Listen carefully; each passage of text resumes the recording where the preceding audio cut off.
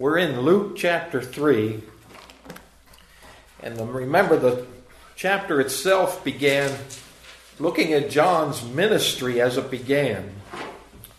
And then, after those first 6 verses of an introduction to that, we saw John's message of repentance in verses 7 through 14 of Luke 3. And now today, we're going to look at verses 15 to 20. And it's almost surprising, after we look at that, we're actually going to wrap up the ministry of John here in the book of Luke. And Lord willing, we'll get into that next week. Let me read to you Luke 3, verses 15 to 20. As the people were in expectation, all were questioning in their hearts concerning John, whether he might be the Christ. John answered them all, saying, I baptize you with water, but he who is mightier than I is coming, the strap of whose sandal I am not worthy to untie. He will baptize you with the Holy Spirit and fire. His winnowing fork is in his hand, and to clear the threshing floor, and to gather the wheat into his barn. But the chaff he will burn with unquenchable fire. So with many other exhortations he preached good news to the people.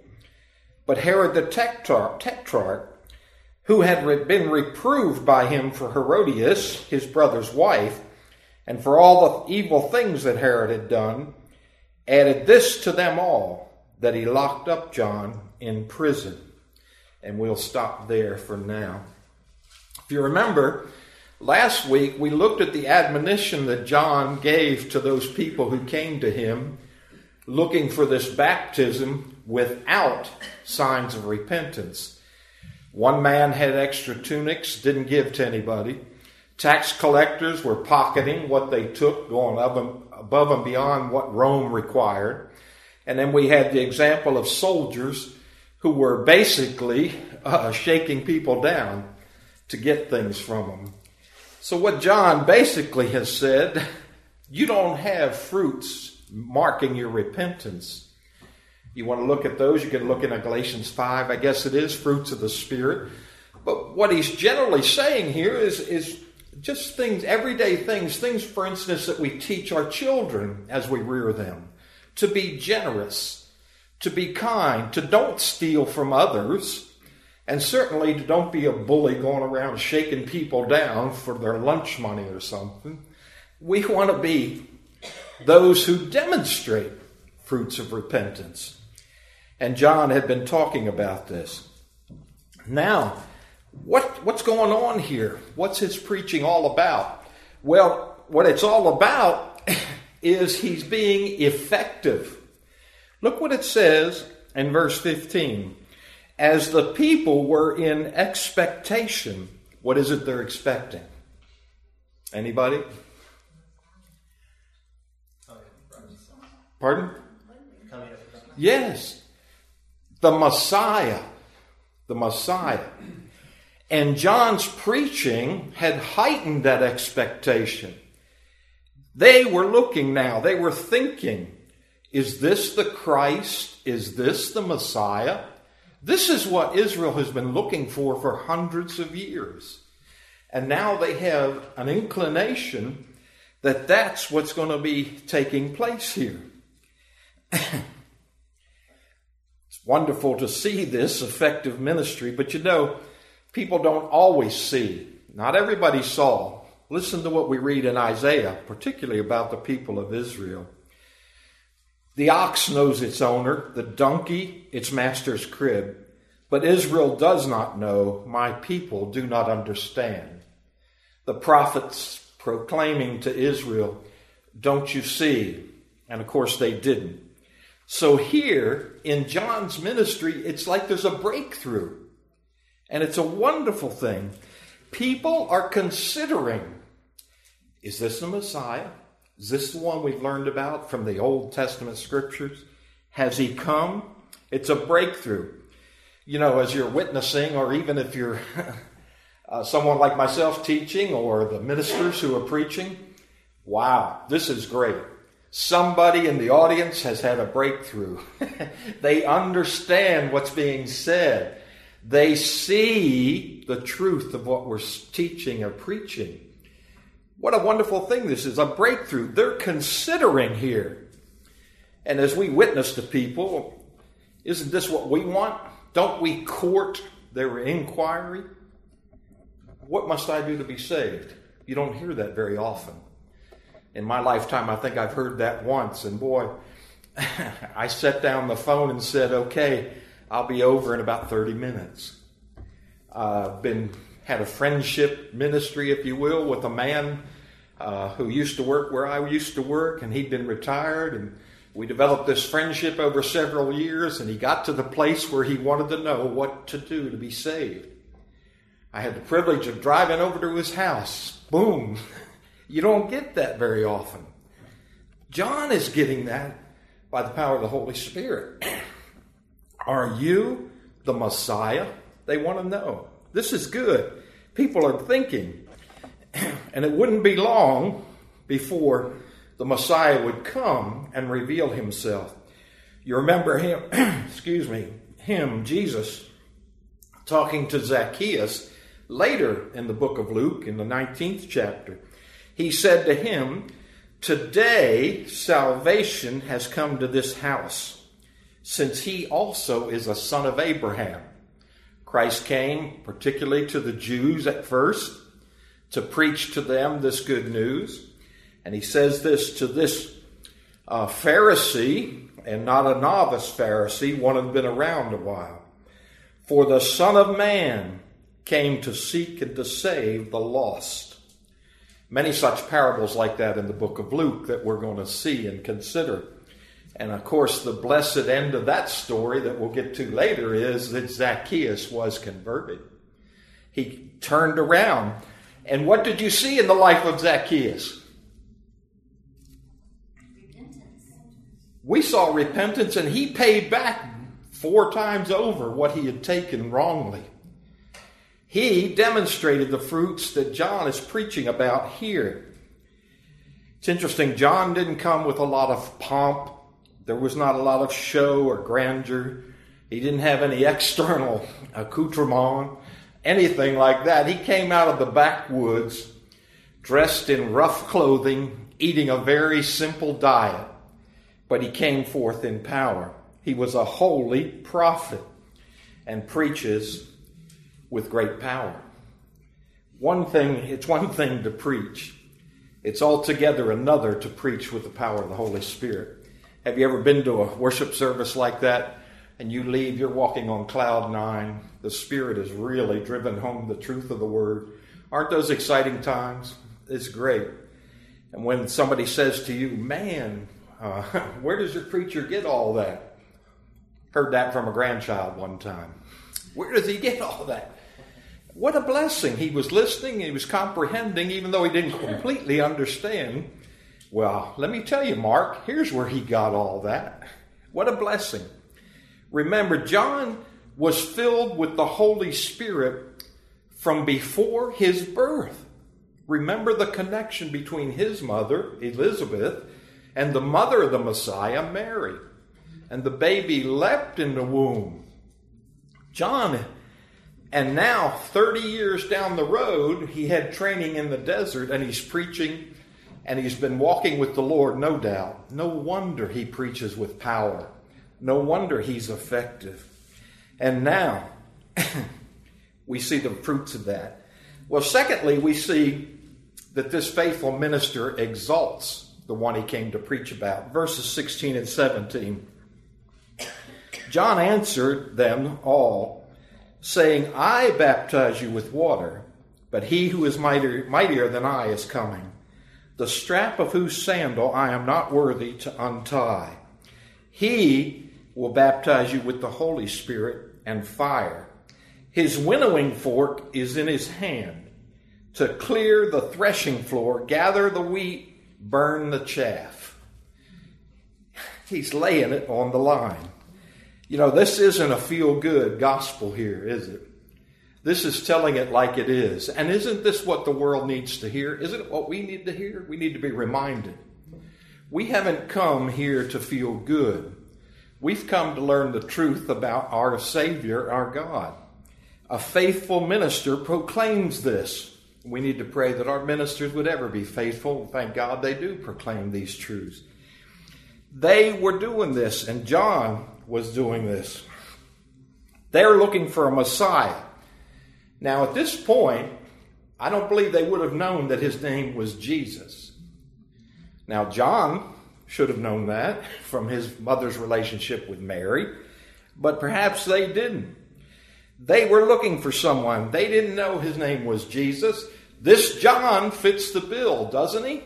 This is everything we heard about the Messiah. We can tell by his preaching, his faithful, effective preaching. Well, it was, of course, the Holy Spirit revealing this. He is at work in all of this, and we'll see that in depth as we go on here. Jesus taught his disciples in the book of John, when the Spirit of truth comes, he will guide you into all the truth, for he will not speak on his own authority, but whatever he hears, he will speak. And he will declare to you the things that are to come. He will glorify me, for he will take what is mine and declare it to you. That is what John was doing. He will glorify me. Well, we're going to see here to what depths he'll go to do that. You see here we have an idea of the progression of this thing called salvation. In our story here in Luke, it starts with John, which is before Jesus Christ, and all that took place in his prophetic life leading up to what we're about to see. We've already seen the birth of Christ. Now we're going to see his ministry.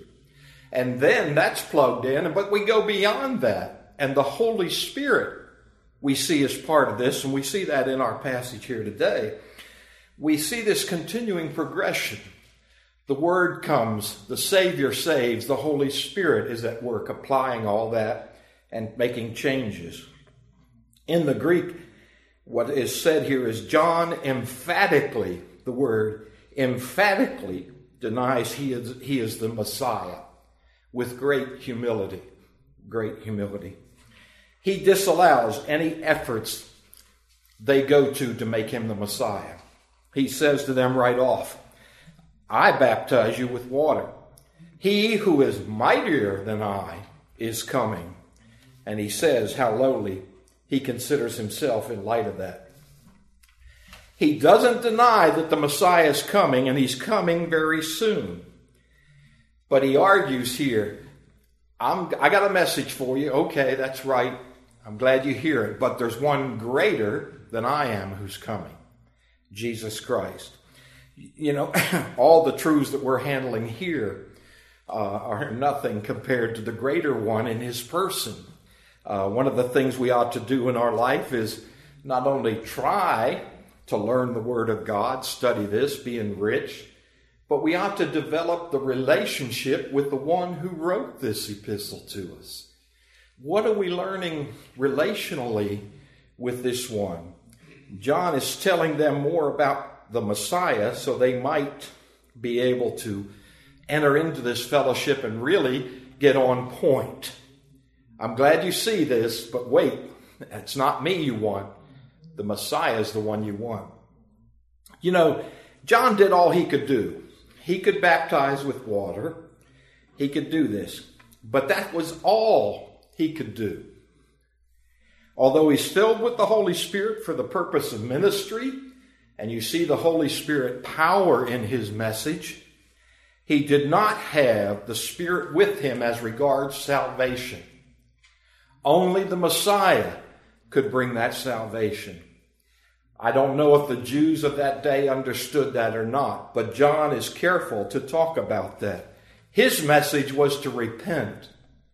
Jesus' message is to believe in me, for I am the way, the truth, and the life, and no man comes to the Father but by me. He teaches that in the Gospel of John. So he says, and he describes this in great detail, that is John, as if to further emphasize how less he is. He says he is mightier than I. Well, John must have done great things, I suppose. Maybe the people saw that. They see the number of other people coming to be baptized, repenting. But John, in effect, says, you ain't seen nothing yet. This one coming is much mightier than I am. I'm just telling you about it. I'm trying to get you ready. He also says he is much worthier than I am. Look how he describes himself. This is a man with a great ministry, John. He says, I am not worthy to loose the strap of his sandal. In the setting of this time, students would go and basically live with their teachers. They would get their instruction from them. In return, they would serve their teachers. They would go get food or prepare it for them, any other errands they had to run. Today, we would send them to the dry cleaners. Here, go pick up my suit, will you? You know, all kinds of things. But they would earn their keep to get instruction from their teachers. But there was one thing they did not have to do. Guess what it was? Loosen the strap. They didn't have to take off the teacher's sandals. Isn't that nice? If you had stinky feet, you would say, don't worry about it. Somebody else will get it, you know. They didn't have to do that. But John says he is not even worthy to do that. Friends, this isn't trumped up humility. This is real humility. I am not even worthy to wash your feet. This hopefully makes you go toward the gospel and the story of the Last Supper, and before that, Jesus washing their feet. Maybe you could think about that this week in addition to this.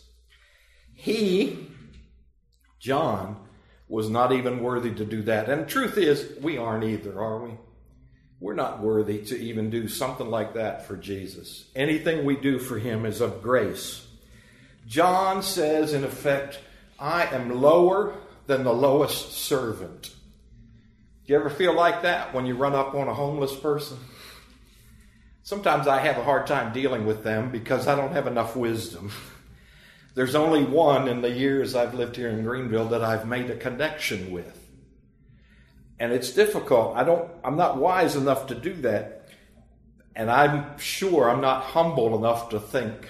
I've never consciously took this problem on. I'm not humble enough to think I'm better or I'm worse than that homeless person. John's doing that. Can you imagine? And he's proclaiming to them not only that, those two things about Jesus, he's also proclaiming to them a Messiah who is greater in every way than John is. He's not only a better preacher, friends, he is better in every way than I am. And I think that can be elaborated in a great many ways from the Old Testament. The prophets knew that.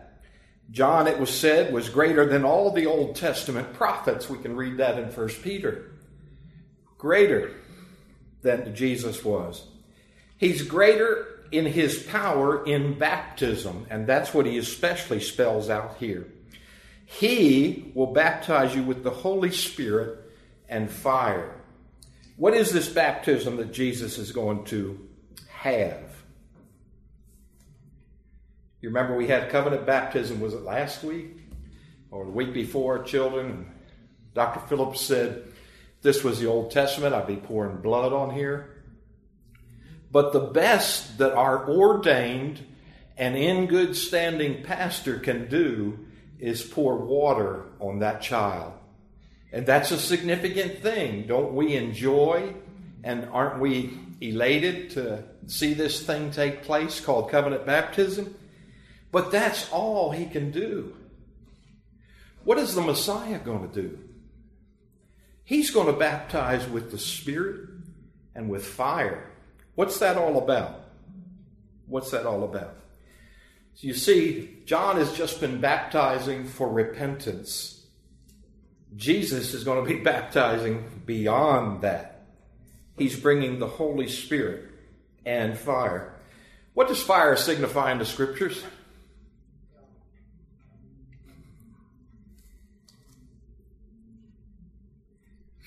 Well, oftentimes it speaks of judgment. It also speaks of purification too. There are a number of instances where this takes place. You see this in the book of Acts, where fire is together with the Holy Spirit. It certainly speaks of purification. You can read in other scriptures about how this takes place.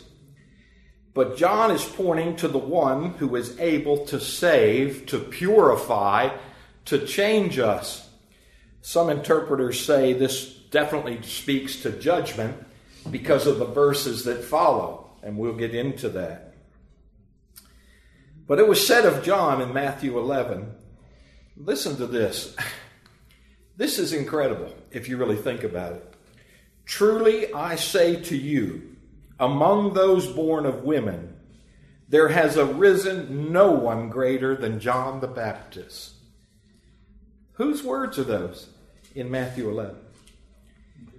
Yes. What a commendation. And yet, he's nowhere near the one who said that, Jesus Christ. You know, wouldn't you want, if you have a plaque put up here in Second Pres like some older saints have, wouldn't you like your plaque to say, among those born of women, there is no one greater than Doug McDaniel or Joel Barnett or Bill Cross?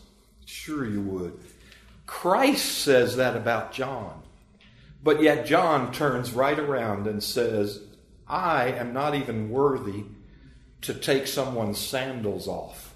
What humility. What a message he has. He is not this Messiah, and he's describing here this Messiah and how he will come and preach. Jesus comes, and he does more than the water, the pouring. He gives the Holy Spirit. I hope you know what that's like. I hope you realize that you have that. But he also says he can and will judge. Fire's there with that in this picture. They should know this, these Jews. Why do I say that? Let me go back to the book of Ezekiel. Read a couple passages. An Old Testament prophet. The Jews had this in their hands 400 years before the coming of Jesus. And we read in the book of Ezekiel in the 36th chapter and the 27th verse. I know I'm lifting this out, but it's still applicable. I will put my Spirit, it's capitalized, Holy Spirit. I will put my Spirit within you and cause you to walk in my statutes and be careful to obey my rules. This is Ezekiel. Hundreds of years before this proclaiming of the Messiah. Well, again, in the 37th chapter, just across the page in your open book, the 14th verse, we read, and I will put my Spirit within you, and you shall live, and I will place you in your own land. The Jews had heard this message. They should have been ready for this. Sadly, a lot of them weren't. In the New Testament, you see this mentioned, this fire especially. We have a picture of the Spirit, that's in the Old Testament. We're beginning to see it unfurled for us in the New Testament. Throughout the New Testament, you're also going to have direct allusions to fire, or direct examples of fire. In Matthew 7, you read, he puts fire to the tree to burn it down. Weeds are burned up in Matthew 13. Again, we're looking in judgment. Later in the Gospel of Luke, we're going to read in chapter 9 about calling fire from heaven. And then you read in John 15, of course, that great story of pruning the tree. What do you do with those things you trim off? You burn them up. This is the God who's coming. This is the Messiah. John says, look at him. He is coming with the Spirit, the Holy Spirit. What power that is. He's also coming with fire. Won't you listen? Jesus further shows his superiority in a number of ways, and I'll go over these quickly. First of all, where's he from? Where's Christ from? I don't mean Nazareth. He's from heaven. He condescended to be born of a woman in Nazareth, but he is from heaven.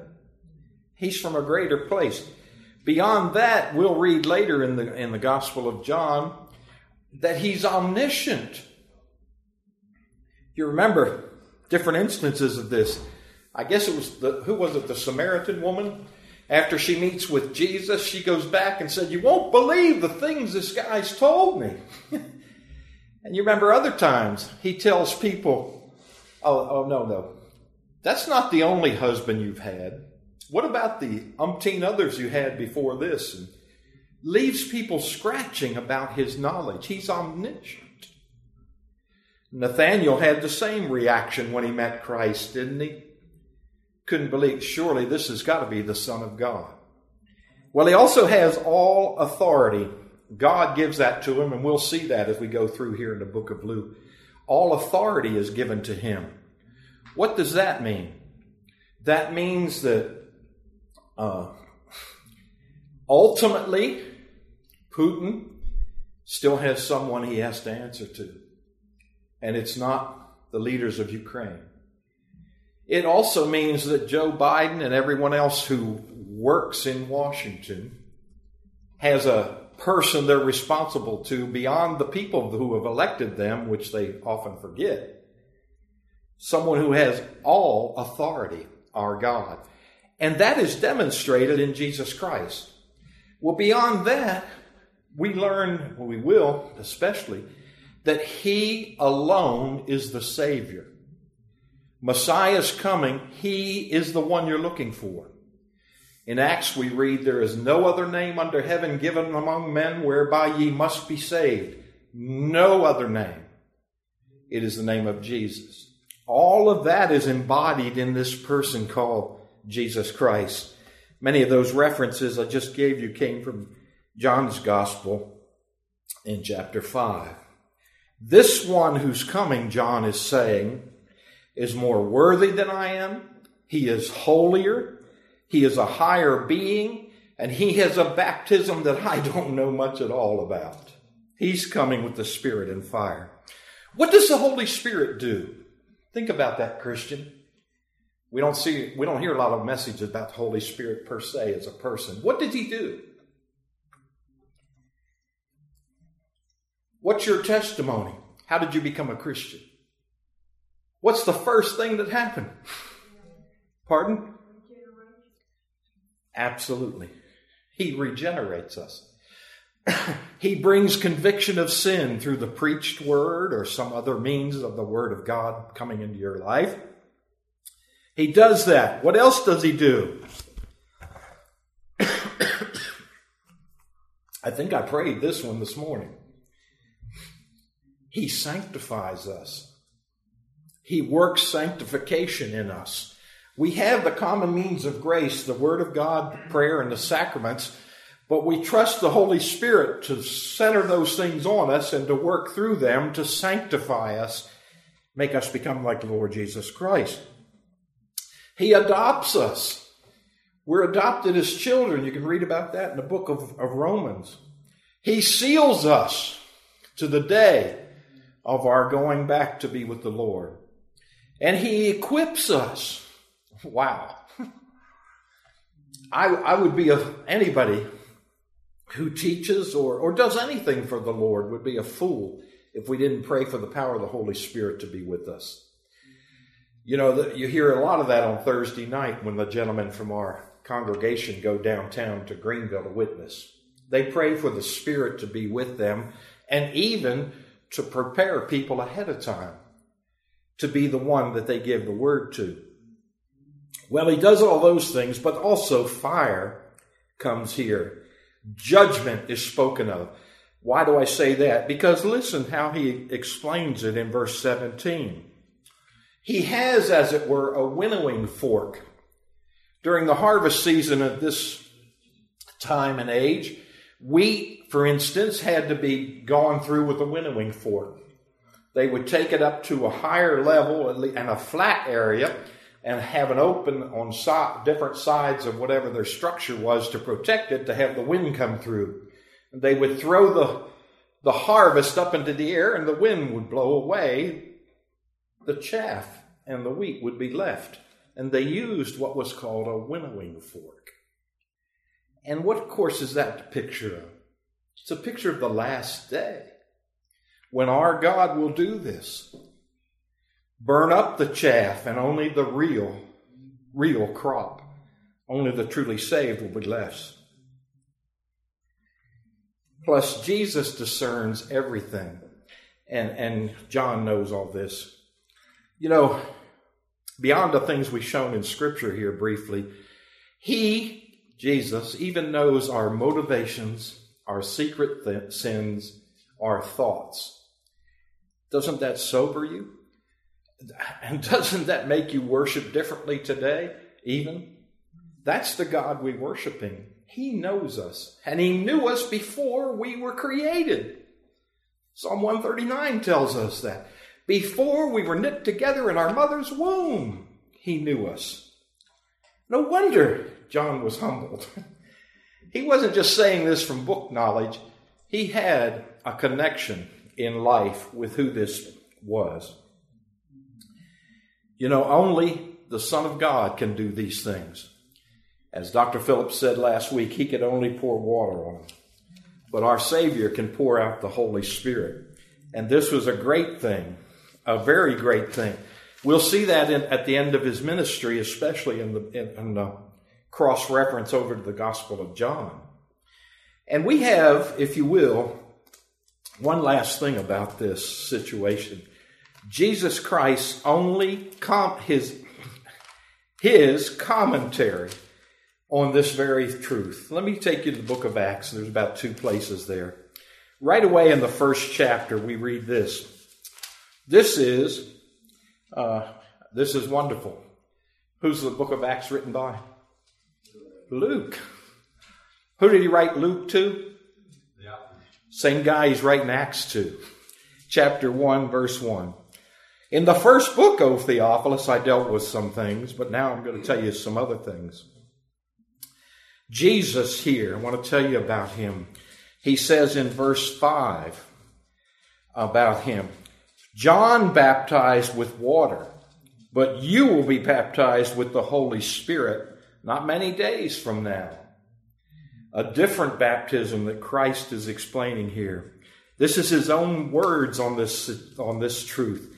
He says something similar in verse 8. But you will receive power when the Holy Spirit has come upon you, and you will be witnesses in Jerusalem, Judea, Samaria, to the ends of the earth. Similar thing back in the 11th chapter of the book of Acts. We read this in verse 16. And I remembered the word of the Lord, how He said, John baptized with water, but you will be baptized with the Holy Spirit. The truth of this is exemplified here in who it comes from. Christ is giving these words here about the Holy Spirit. Well, those are the parts of the second point I wanted to make about this ministry of John, that it was effective, and we saw what 2 things he dealt with there in verses 16 and 17. He was faithful. Now, the last thing I want you to look at is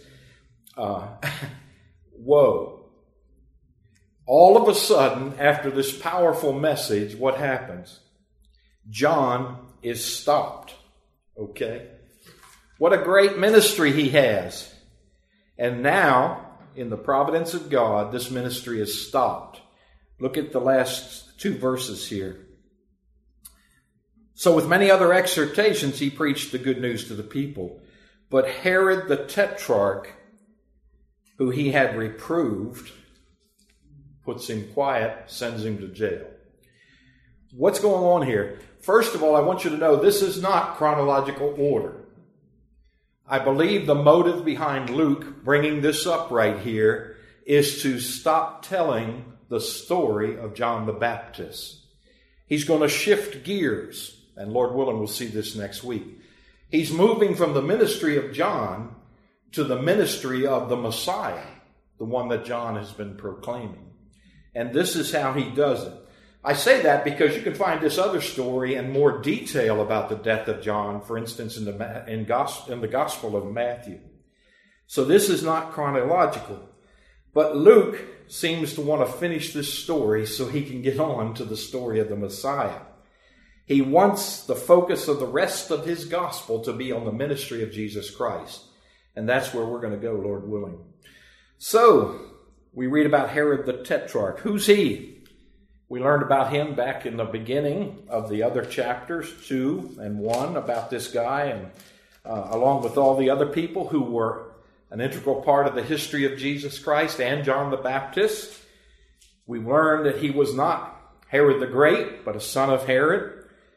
And it's been said that he occasionally liked to listen to John and his preaching, except when John stepped on his toes. Have you ever left a Sunday service like that? I think he was talking about me today. I hurt. Herod was okay as long as it was soothing, as long as his conscience wasn't pricked.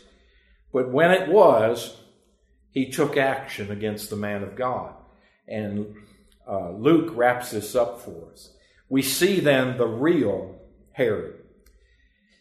John spoke out about his sin, and the indication is from the other Gospels that he didn't do this just once. Several times he took the time to do this. How many people do this today? If you listen to preachers on the television, how many of them do this? Point out the sins, for instance, of our nation, of certain denominations, or other groups.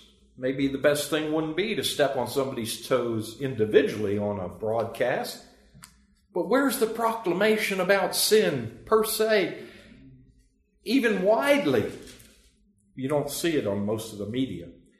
John spoke boldly about the sin of this leader, Herod. And he paid for it, if you will. He was a fearless preacher. He got personal. He confronted Herod about his sin. What was his sin here? You understand what it was? Adultery. What else? Well, that fomented a couple other things. Who did he take up with? His brother. So basically, you might call it incest. Well, what did he have to do before he took up with her? He had to get rid of the wife that he had. So you have this unlawful divorce, and the Mosaic law, it was known by these people at this time. It wasn't hidden somewhere. The Jews were still practicing this. So all of these things, we probably had incest, we have divorce without cause, we have a violation of the Mosaic law. Man, he might as well have taken an arrow and shot it right at Herod the Tetrarch. And all of those things are true. What happens here at the end of this chapter of Luke? Well, what we're going to see, if you will, is that John is not only going to be the forerunner for the Messiah, he's also going to be the earliest, if not the first, martyr for his faith. We're going to see that. And this is a history that you ought to make yourselves acquainted with. Not just John. If you want to soberly reflect on where you live and what time you live, you ought to think about what it's going to cost you to continue to live as a believer in Jesus Christ. Don't want to hoodwink you and tell you the easy believism way that everything will be all right. It won't necessarily. Tradition has it that all of the apostles except John were martyred. Where was John? He was sent in exile to the island of Patmos, where he wrote the book of Revelation. The only clear scriptural indication we have of what I just said is the death of James, the brother of John, that's recorded in the book of Acts in chapter 12. We have early church fathers who died for their faith or were exiled. A man named Ignatius in early 2nd century Rome was exiled. Polycarp in mid-2nd century Smyrna. Listen to this. He refused to announce Christ. This is an 86-year-old man who is being harassed and being punished for his belief. He said this to those in charge: 86 years have I served him. He's talking about Jesus. He never did me any injury. How then can I blaspheme my King and Savior? Threatened to be burned? He said this: you threaten me with fire, which burns for an hour, and after a little while it is extinguished, but are ignorant of the fire of the coming judgment and eternal punishment reserved from the ungodly. But why tarry you? Bring forth what you will. This is the boldness that John is exemplifying here when he preaches the truth to the man politically who is the leader in the area where he lives. I'll give you a couple others before we close. You remember ever hearing the name John Chrysostom? 4th century, lived in Constantinople. He was a great preacher. He was called Golden Mouth. I don't know that anybody will describe me that way unless I have some sweet candy in my mouth. He was exiled twice, and the second time that he was moved, he died because it was very arduous. The historian Justo Gonzalez writes this: as he was on his second exile, when he perceived that death was near, he asked to be taken to a small church by the roadside. There he took communion, bid farewell to those around him, and preached his briefest but most eloquent sermon. He said this: in all things, glory to God. Amen. Can you and I do that? That's what John was doing. Listen, Herod, this is what the Word of God says. Well, there are forerunners of the Reformation you may have heard about: John Wycliffe, who was exiled from his country; Jan Hus, a man who was from Czechoslovakia, burned at the stake for his faith. And you know the story of Hugh Latimer and his partner and brother in faith, Nicholas Ridley, about to be burned at the stake. And Latimer says to Ridley, "Be of good comfort, Master Ridley, and play the man. We shall this day light such a candle by God's grace in England as I trust shall never be put out." Going to be burned for his faith. This is what John is exhibiting here. And this probably the very first martyr of the faith. I'm not sure of that. I haven't studied it all out. But this is the calling. This is what he knew of the one he was preaching about. It's my prayer that I would know the one I'm teaching about to that extent. And I hope you will learn that much about him. Any questions or comments? Okay. Mr. Cross, would you dismiss us in prayer, please? All right. Great God and Heavenly Father, we thank you for loving us through Jesus Christ, our Savior. We thank you for all the miracles that you have performed and will perform in the future. Wait your return, dear Father, and we ask that you bless this group, be within us and help them in their studies, and help us to learn more each time we approach the session. And we thank you again for loving us. In Christ's name we pray. Amen. Amen. Thank you.